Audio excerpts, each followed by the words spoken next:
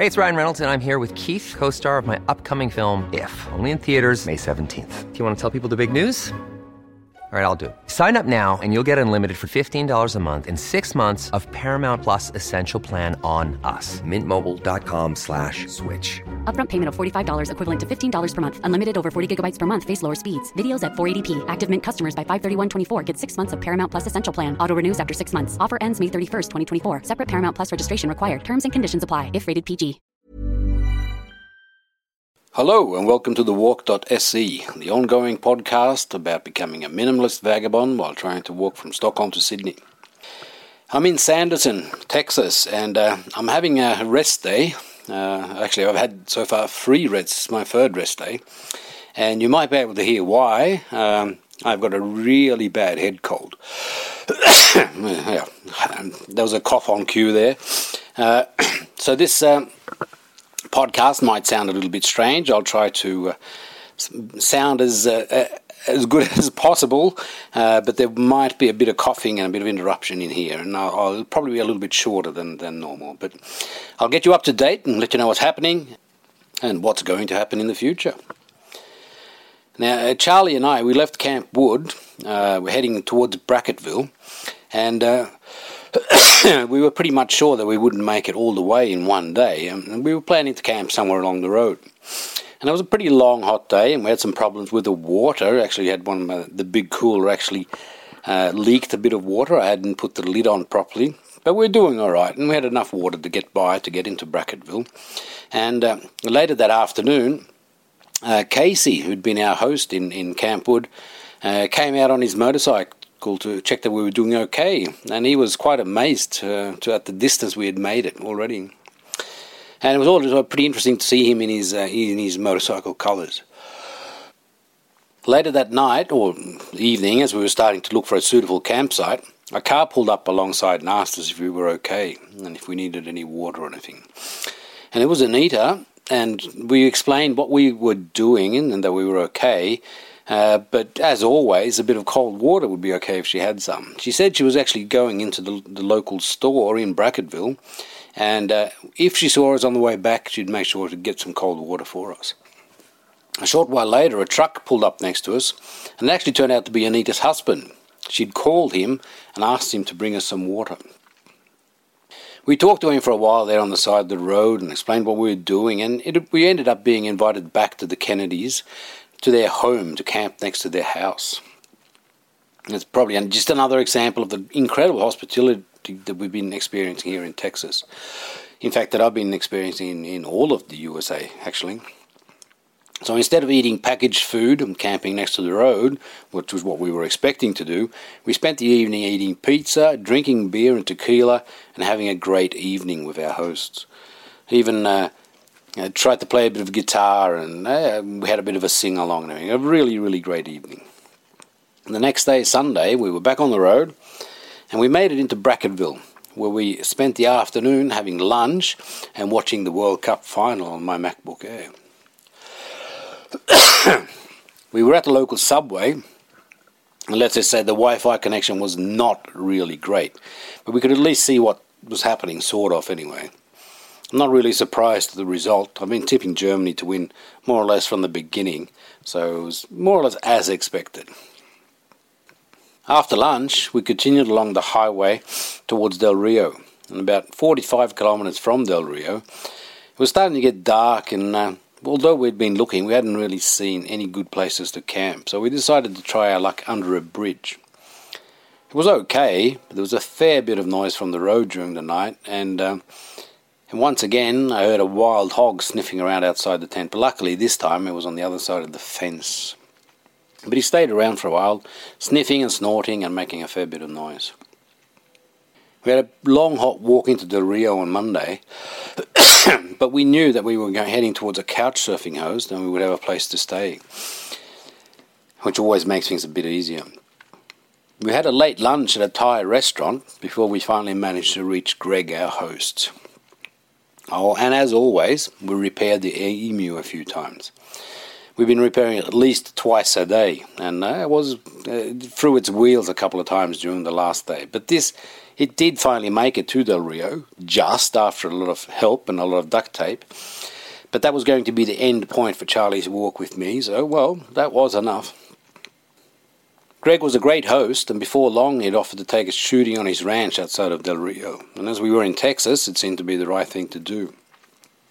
We went out there in his truck, and he brought along a shotgun and an M4 rifle and a .45 caliber automatic handgun. And we played around shooting them and generally just had some fun.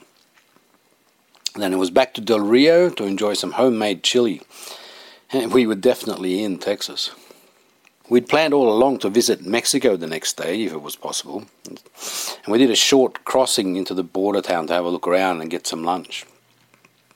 It was pretty dead, with not a lot of things happening. It seemed that all the so-called problems lately around the border has affected the amount of people visiting, and a lot of bars and restaurants were boarded over. Getting into Mexico was no problem at all, but getting back to the USA was not quite as easy. We had actually stopped at the USA border to make sure we had all the right papers and everything was okay before we went into Mexico, and we explained what we were doing. Despite that, it took a long time to get back in, and we had to answer some really strange questions about why we had visited Mexico.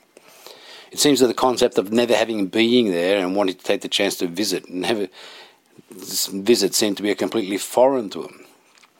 Nevertheless, after a bit of talk and mucking around, we were eventually allowed to return. Greg picked us up at the border, and after a short rest, we all went to a real Texas barbecue, which was okay, and the Texas barbecue were nice, but, I'd prefer to have a real Aussie one any day. On Wednesday, it was time for Charlie to return to Austin, and in the end, he hired a car to get there. It was the easiest and strangely cheapest way in the end. I drove, and we covered the distance back to Austin, a distance that had taken us 14 days to walk in just 4 hours. We met Palmer, who Charlie was going to stay with before his flight the next morning, and I headed back. Driving back, especially motoring along the same roads that we walked, I was acutely aware of how boring the landscape zipping by outside the window was. The strange thing was that it was not as boring when you are walking. It must be because you have the time to see all the variations and differences when you walk, whereas when you speed by in a car, it all blurs into a big sameness. It had never struck me as much before that paying even more attention to something that appears dull and boring can bring out all the detail and differences that are there, bringing out a whole new perspective and adding new insight. I got back to Del Rio late that evening and prepared to move on the next day.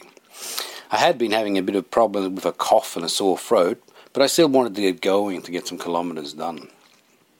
Next morning I said goodbye to Greg, who'd been a perfect host, and with a slight headache and a sore throat, headed west again. It was a long day's walking, actually crossing the Pecos River and moving into the real Wild West. I talked to some of the border guards along the way, both when crossing a control and when they stopped to check me along the road. They were all really kind and helpful, and before long they were all waving to me as they passed me during the next few days. In fact, a couple of times they stopped to give me cold water and make sure I was okay. I reached Comstock the first night and stopped at the motel there. Spent a night coughing and turning and headed towards Langtree the next day.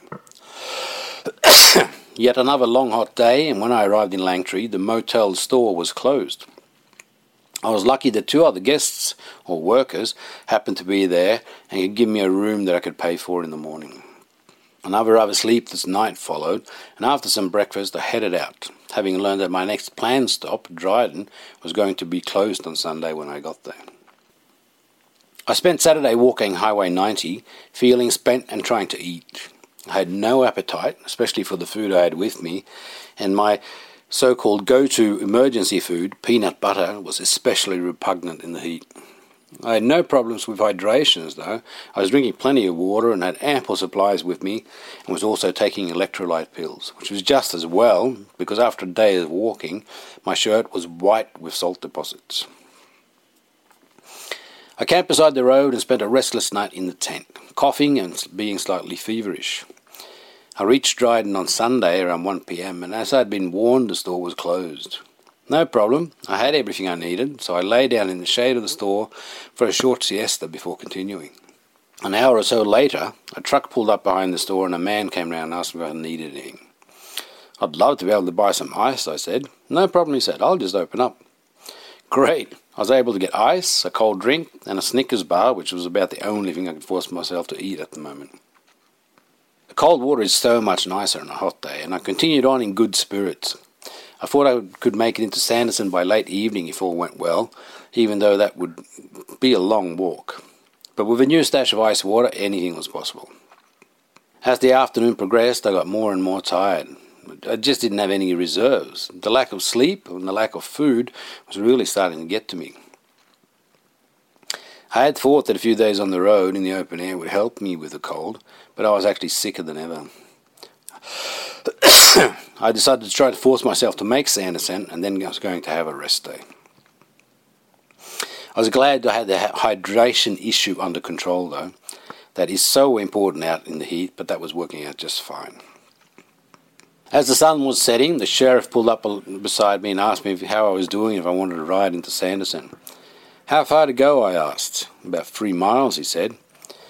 "I'll walk it," I said. Turned out to be a long 3 miles, and I was totally wrecked by the time I reached the Budget Inn in Sanderson. The owner there was super kind and even cooked me an Indian meal so I could get some food into me before I crashed into oblivion on my bed. I've been here for 3 days now, trying to recover from my cold, and I hope I'm finally getting slightly better.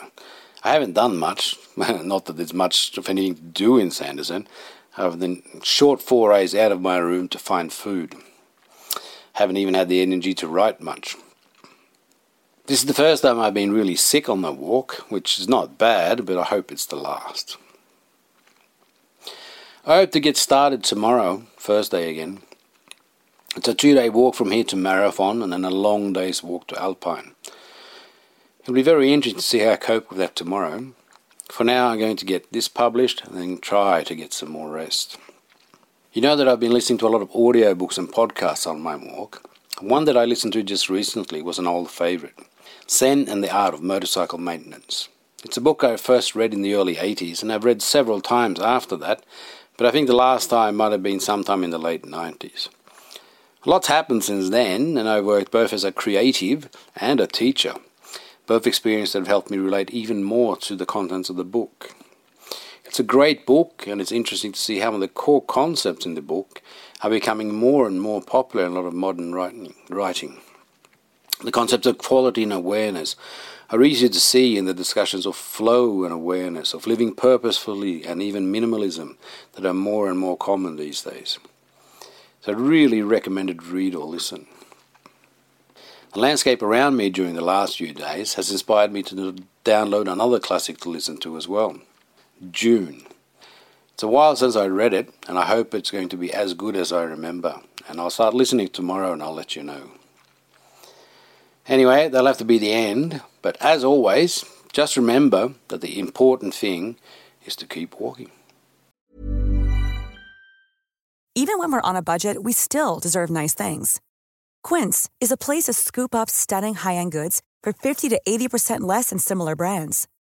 They have buttery soft cashmere sweaters starting at $50, luxurious Italian leather bags, and so much more. Plus, Quince only works with factories that use safe, ethical, and responsible manufacturing. Get the high-end goods you'll love without the high price tag with Quince. Go to quince.com/style for free shipping and 365-day returns.